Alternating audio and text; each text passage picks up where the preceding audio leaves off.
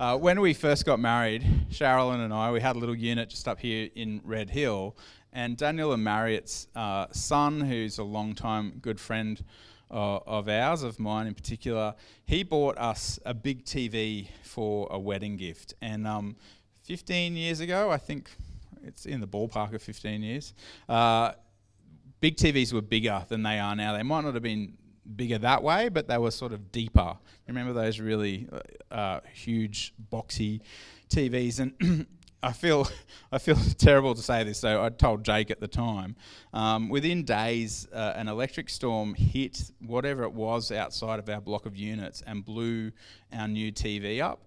And we took that as something of a sign from God that maybe we could go for a while without one. And we've been without one for 15 years because I just bought one a couple months ago. Now that doesn't mean that we're particularly holy because our house has about 60 other screens in it. But anyway, I bought a TV. Fourth child came along and I thought Sherilyn needs a bit of help from an electronic babysitter. So we got one of those. And one of the things that's great about like new TVs, a lot's changed in TV technology in 15 years, is we'll watch a movie with the kids occasionally, and we kind of put a few options on the table, and then we watch, because it's a smart TV, all the previews first, and then the kids can kind of decide which of the 3 movies that we've kind of suggested they want to watch. So being able to watch the trailers, bang, bang, bang, and then have a chat about what we're going to do together, and then watch the film's really convenient, all on the one screen. But anyway, this thing happens sometimes. I don't know if you have ever come across this, where the trailer actually is not a particularly great indication of what happens in the feature. And there's one famous example of this in pop culture. Apparently the Back to the Future trailer is a little bit misleading, because how do you convey what happens in Back to the Future in 2 minutes? It's just really difficult to do, and I'm sure for the promoters of the films, it must be really tempting too to just make it 2 minutes of the highlights, like all the explosions and the kisses or whatever people like watching, to kind of cram that into the trailer. But so I'm kind of sympathetic, but there's this thing that happens where the trailer isn't necessarily a great kind of overview. Doesn't give you the greatest idea about what is going to happen in the movie itself.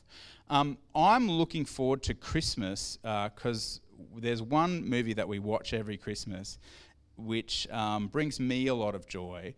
Has anyone here seen the movie Elf with Will Ferrell? Could I see a show of hands? Maybe a third, half of people. Well, great. This is going to go swimmingly then, because I'm going to show you in 2 minutes a trailer of the movie Elf. Brady, could you show us the Elf trailer, please?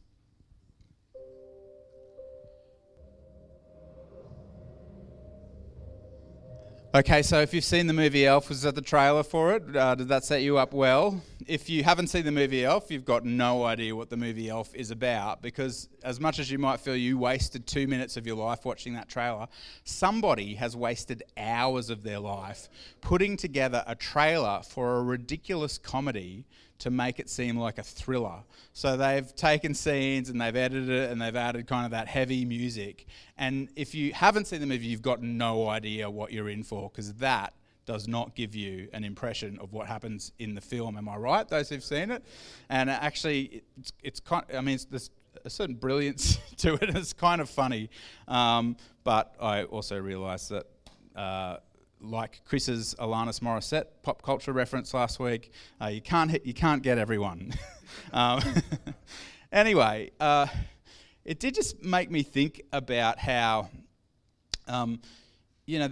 there is this possibility in trying to tell a complex story in brief that you can get things wrong.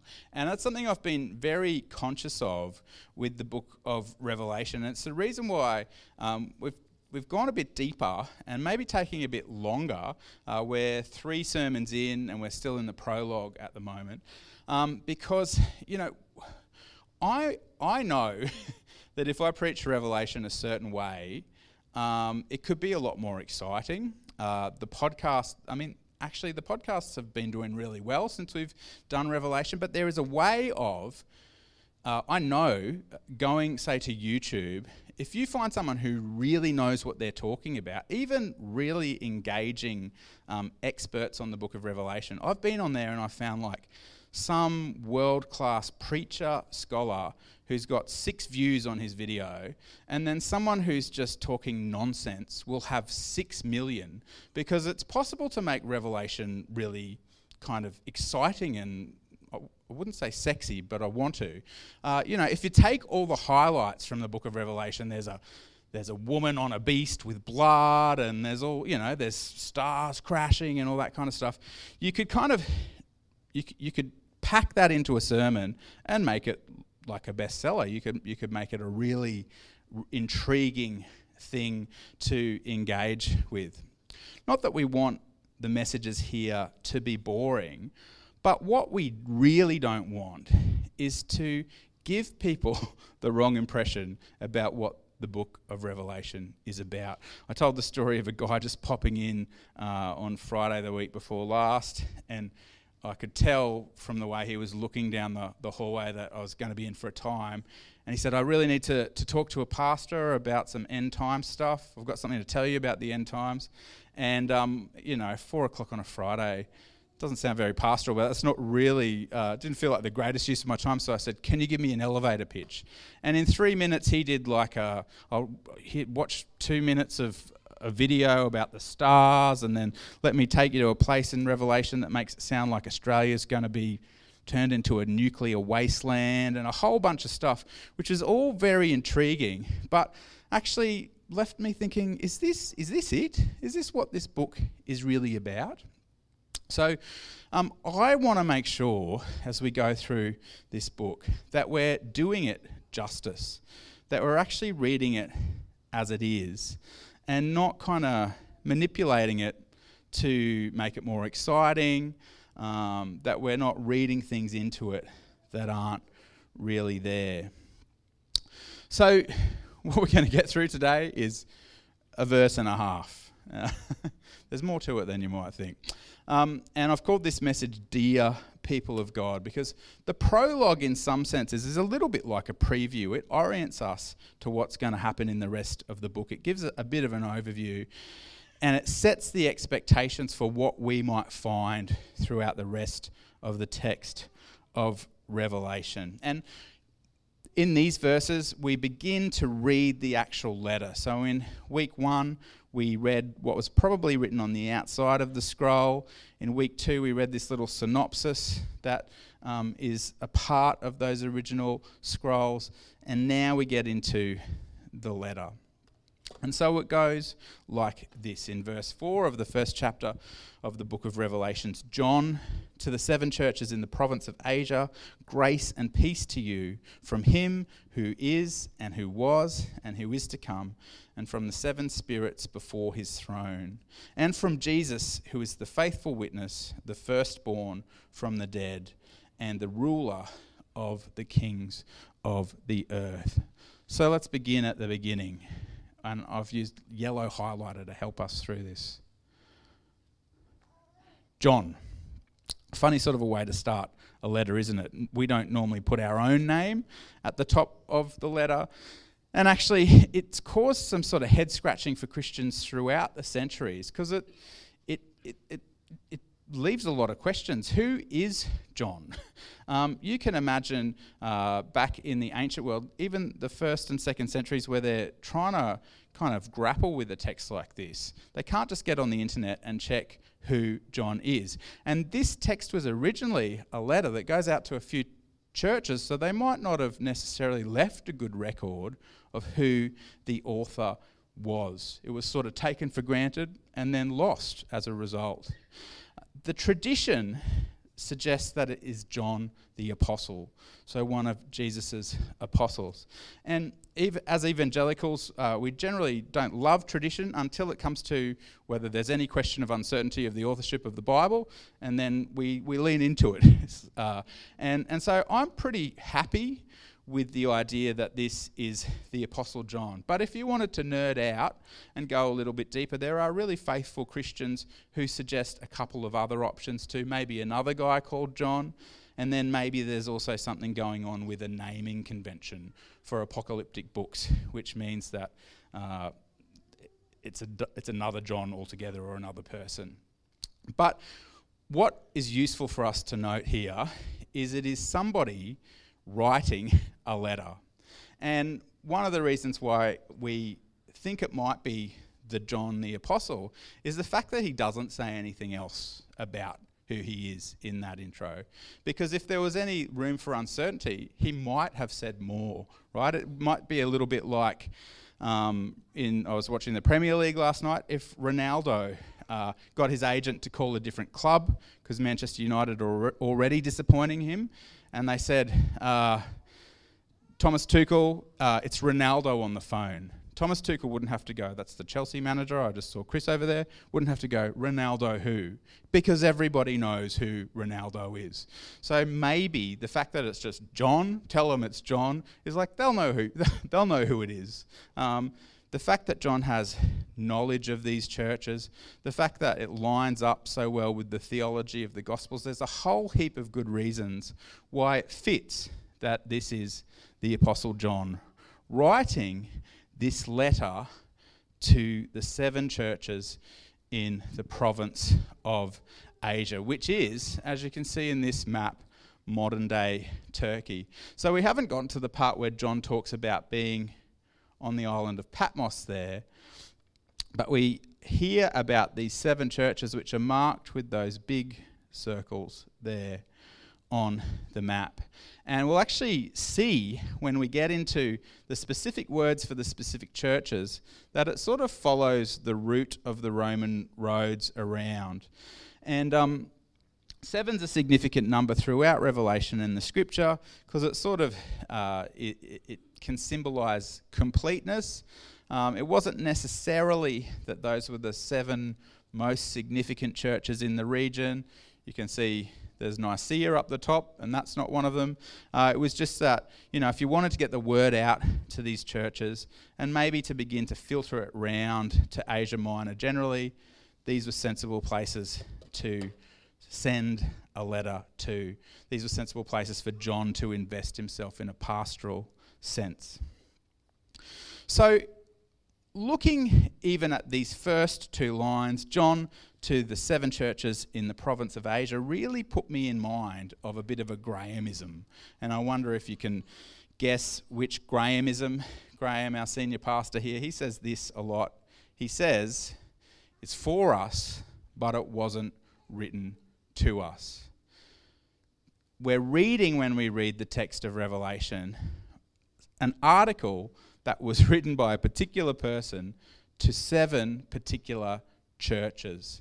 And so if we want to understand what God might be saying to us through this article, through this book, Revelation, it might make sense that we first seek to understand what God was saying through John to these 7 churches. Does that sort of seem logical, seem rational? I honestly believe that there is something here for us. We wouldn't be doing this if there wasn't.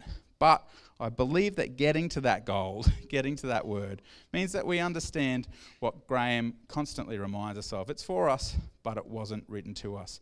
These are particular people in a particular time and place. Grace and peace to you, John opens the letter. And you might be familiar with that as a kind of salutation. It's something that Paul says in some of his letters. But actually it wasn't necessarily a common way of greeting in the ancient world. It is a particularly Christian way of greeting. And the penny might drop for us when we look at these 2 words. So these are the words in Greek, charis and irene. And the penny might drop further when I adjust that second word to the Hebrew, charis or grace and shalom or peace, completeness, wholeness and health. And these writers of these early documents in the New Testament, whether it's Paul or John here, what they're doing when they use this greeting is they're acknowledging that there is a new phenomenon in the people of God. That the people of God isn't just Israel anymore, but that there are Gentiles in these faith communities. And when we're looking at that, that is definitely Gentile country. That is not Palestine. So John is saying, greetings to you, Gentiles and Jews, the new covenant people under God, the new people of God. And I liked the way that Chris opened his sermon last week when he actually had, it might have been exactly the same screen. He said, hey, if we listen to John's word echo through the ages here, it might be some comfort for us to realise that what John's doing is he's just greeting the people of God in their vernacular, whether they're Jews or Gentiles. And so we might hear the salutation of this book in our own terms, whether it's hey or g'day or how you going. There is a sense in which John wants to meet the new people of God where they're at. He's bringing them a word. And it gets better because it's not just from John. It says, grace and peace to you from him who is and who was and who is to come. If you look at this in the Greek, it's kind of sloppy actually. It's not like university or even grade 12 level Greek. But what it is a kind of Greek shorthand for the way that God reveals himself in the Old Testament. So Exodus 3:14 is just one example where Moses encounters Yahweh, the God of Israel, and God says, I am who I am.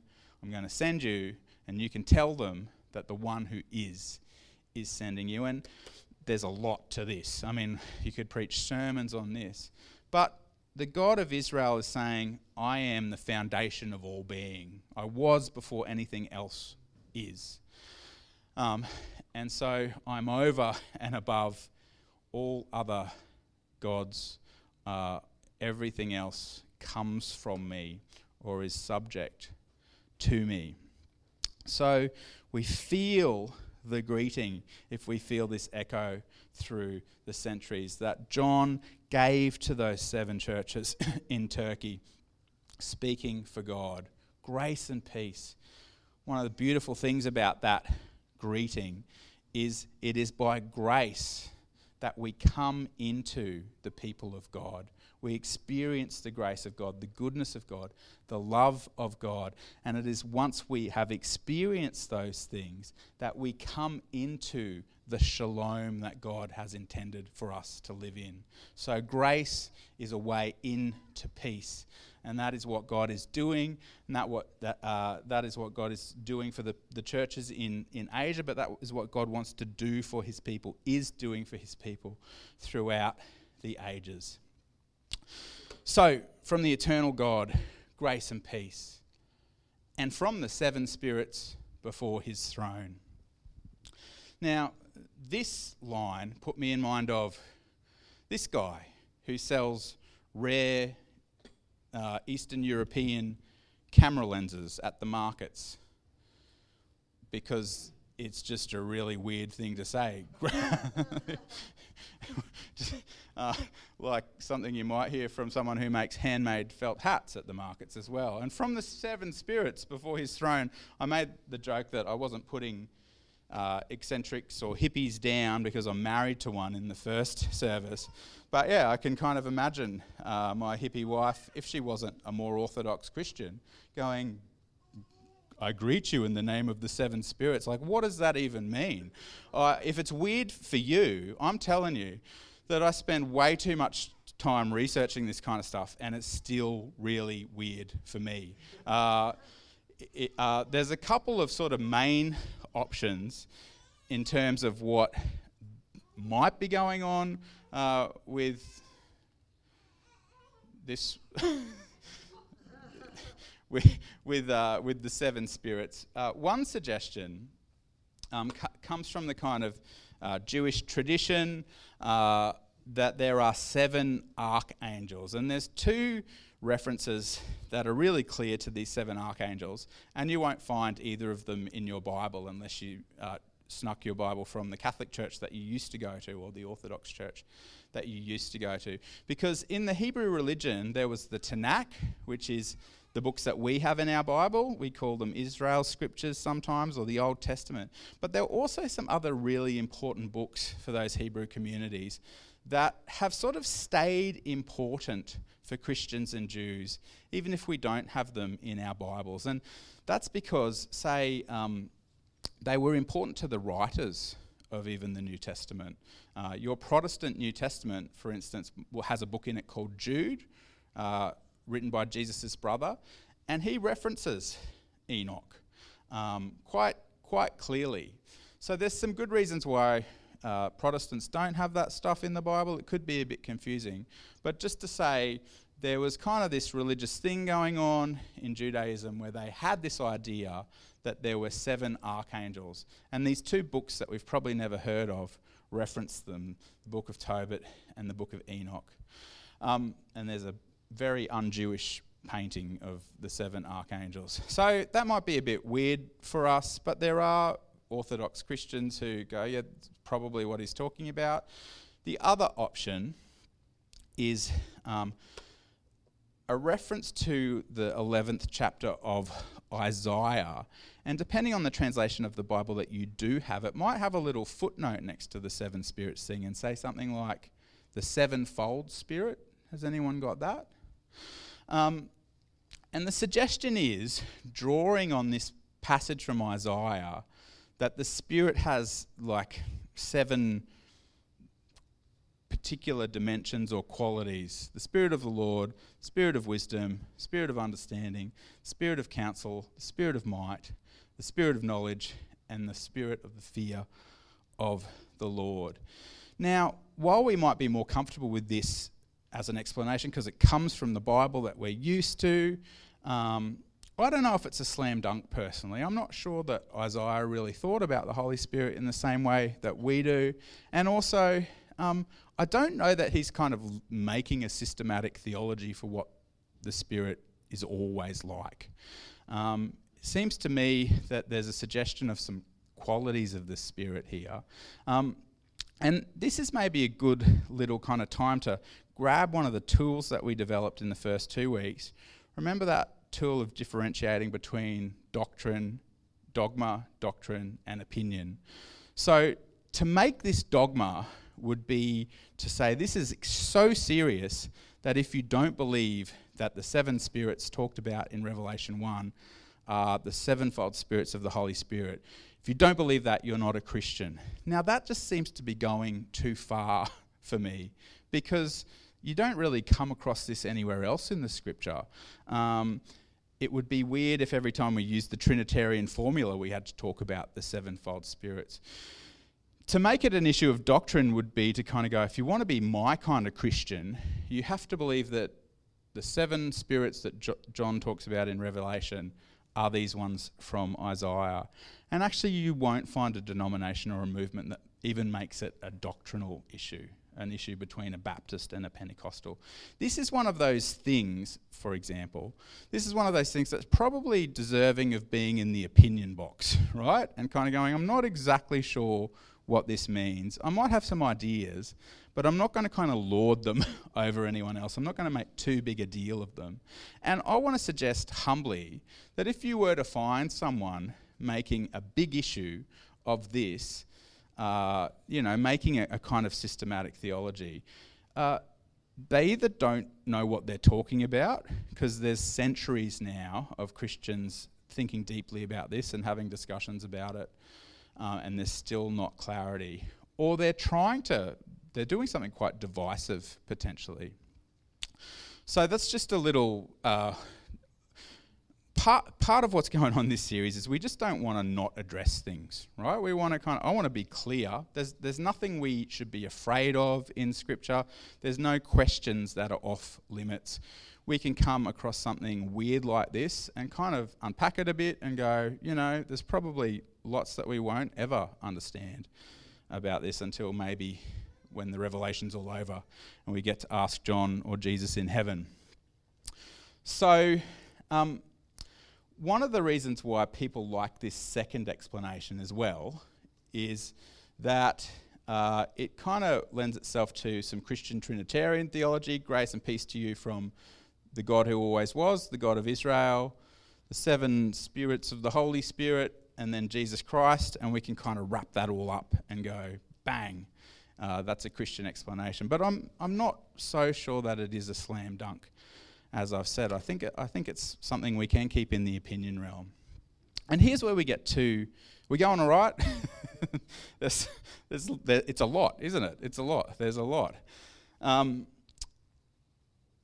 Here's where we get to the meat of what I think this passage says for us today. So John's greeting the 7 churches that he's writing to. He's given them grace and peace from God, the Father, from the 7 spirits, and from Jesus Christ, who is the faithful witness, the firstborn from the dead, and the ruler of the kings of the earth. What I love about what John's doing here is I think he's given us a really good preview for the main feature. And what John has done, and I'm just going to take a little bit of time to talk us through this before we close with some worship. He's saying, here's 3 things about Jesus that I want the dear people of God, people who are dear enough to God, that he's sending them grace and peace through me, through this letter which is going to be read and going to be a blessing. 3 things about Jesus. Jesus is the faithful witness. The faithful witness, the firstborn from the dead, and the ruler of the kings of the earth. Jesus is the faithful witness. What does this mean? Again, it's helpful to go to the original language, and that word witness is the word martys, from which we get the English word martyr, and it means a person who witnesses to something that God has done and has quite possibly, even probably, been killed as a result.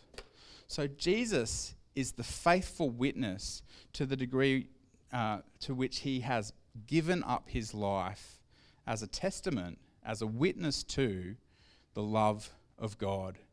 Jesus in that sense is like the ultimate witness, the ultimate martyr. He wants to make God's love so clear to the world that he pays with his life.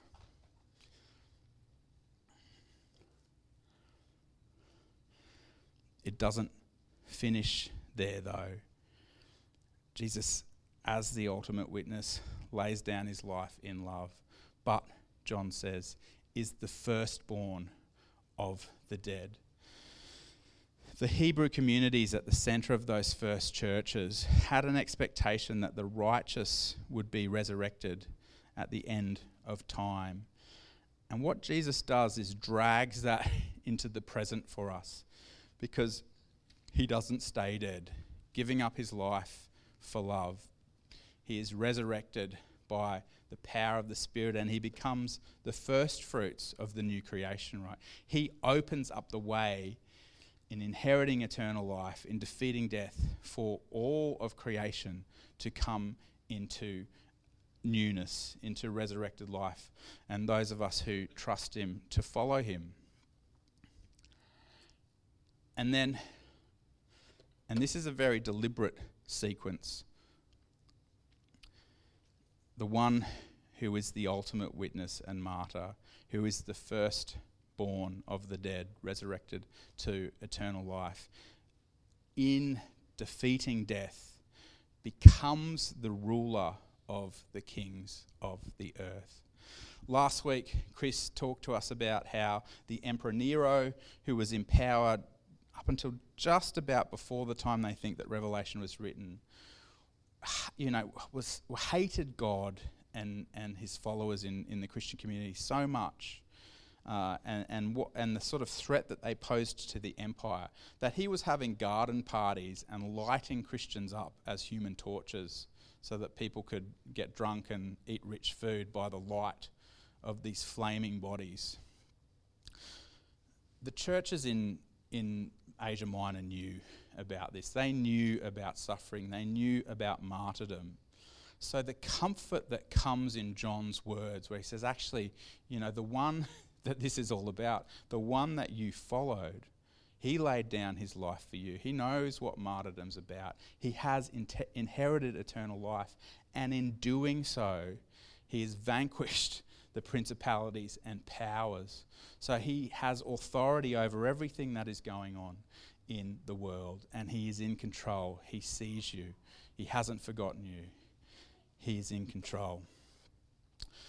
An eminent scholar on Revelation, a guy called G.K. Beale, he says of this passage, and I think it rings true for the whole of the book, because the prologue is really like a trailer, a preview. The description is a summary of Christ's role. He persevered as a faithful witness to the Father in the face of persecution, even to death, which he conquered, and he became then the cosmic ruler. So believers in this message, the readers of the Revelation in those 7 churches in Asia, can take courage in the promise that if they maintain their faithful witness despite persecution, they too will reign with Christ, since they have won the spiritual victory over compromise. Back to that question. Once we've worked out what it meant then and there, does it have anything to say to us in the here and now? I think those words resonate. They echo, don't they? I mean, we don't know what it's like to experience martyrdom for our faith, but that to the degree that we are aware of evil empires that are in opposition to God, which may be inclined to persecute Christians at some point in time if they're not already, we can see the hope that actually this is business as usual for the Christian faith. Because even our Lord gave up his life for love. And it was actually in his willingness to do that he could be resurrected and have power over the forces of darkness. If you want it in the words of the Bible itself, flashing forward to Revelation 17:14, it says, "They will wage war against the Lamb," that is the evil forces in this world. "But the Lamb will triumph over them, because he is the Lord of lords and the King of kings, and with him will be his called, chosen, and faithful followers." The good news of the book of Revelation that comes through even in the trailer here is that God has it in hand, that he is the King of all the kings in the world, those that might oppose him with the most power, those that might persecute and even kill his followers. But that's not the end of things. In fact, there's a sense in which it unlocks what God wants to do in the world, because by being a testimony to the love of God, there is opportunity for resurrection. There is opportunity for grace to flow out. I'm going to get the band.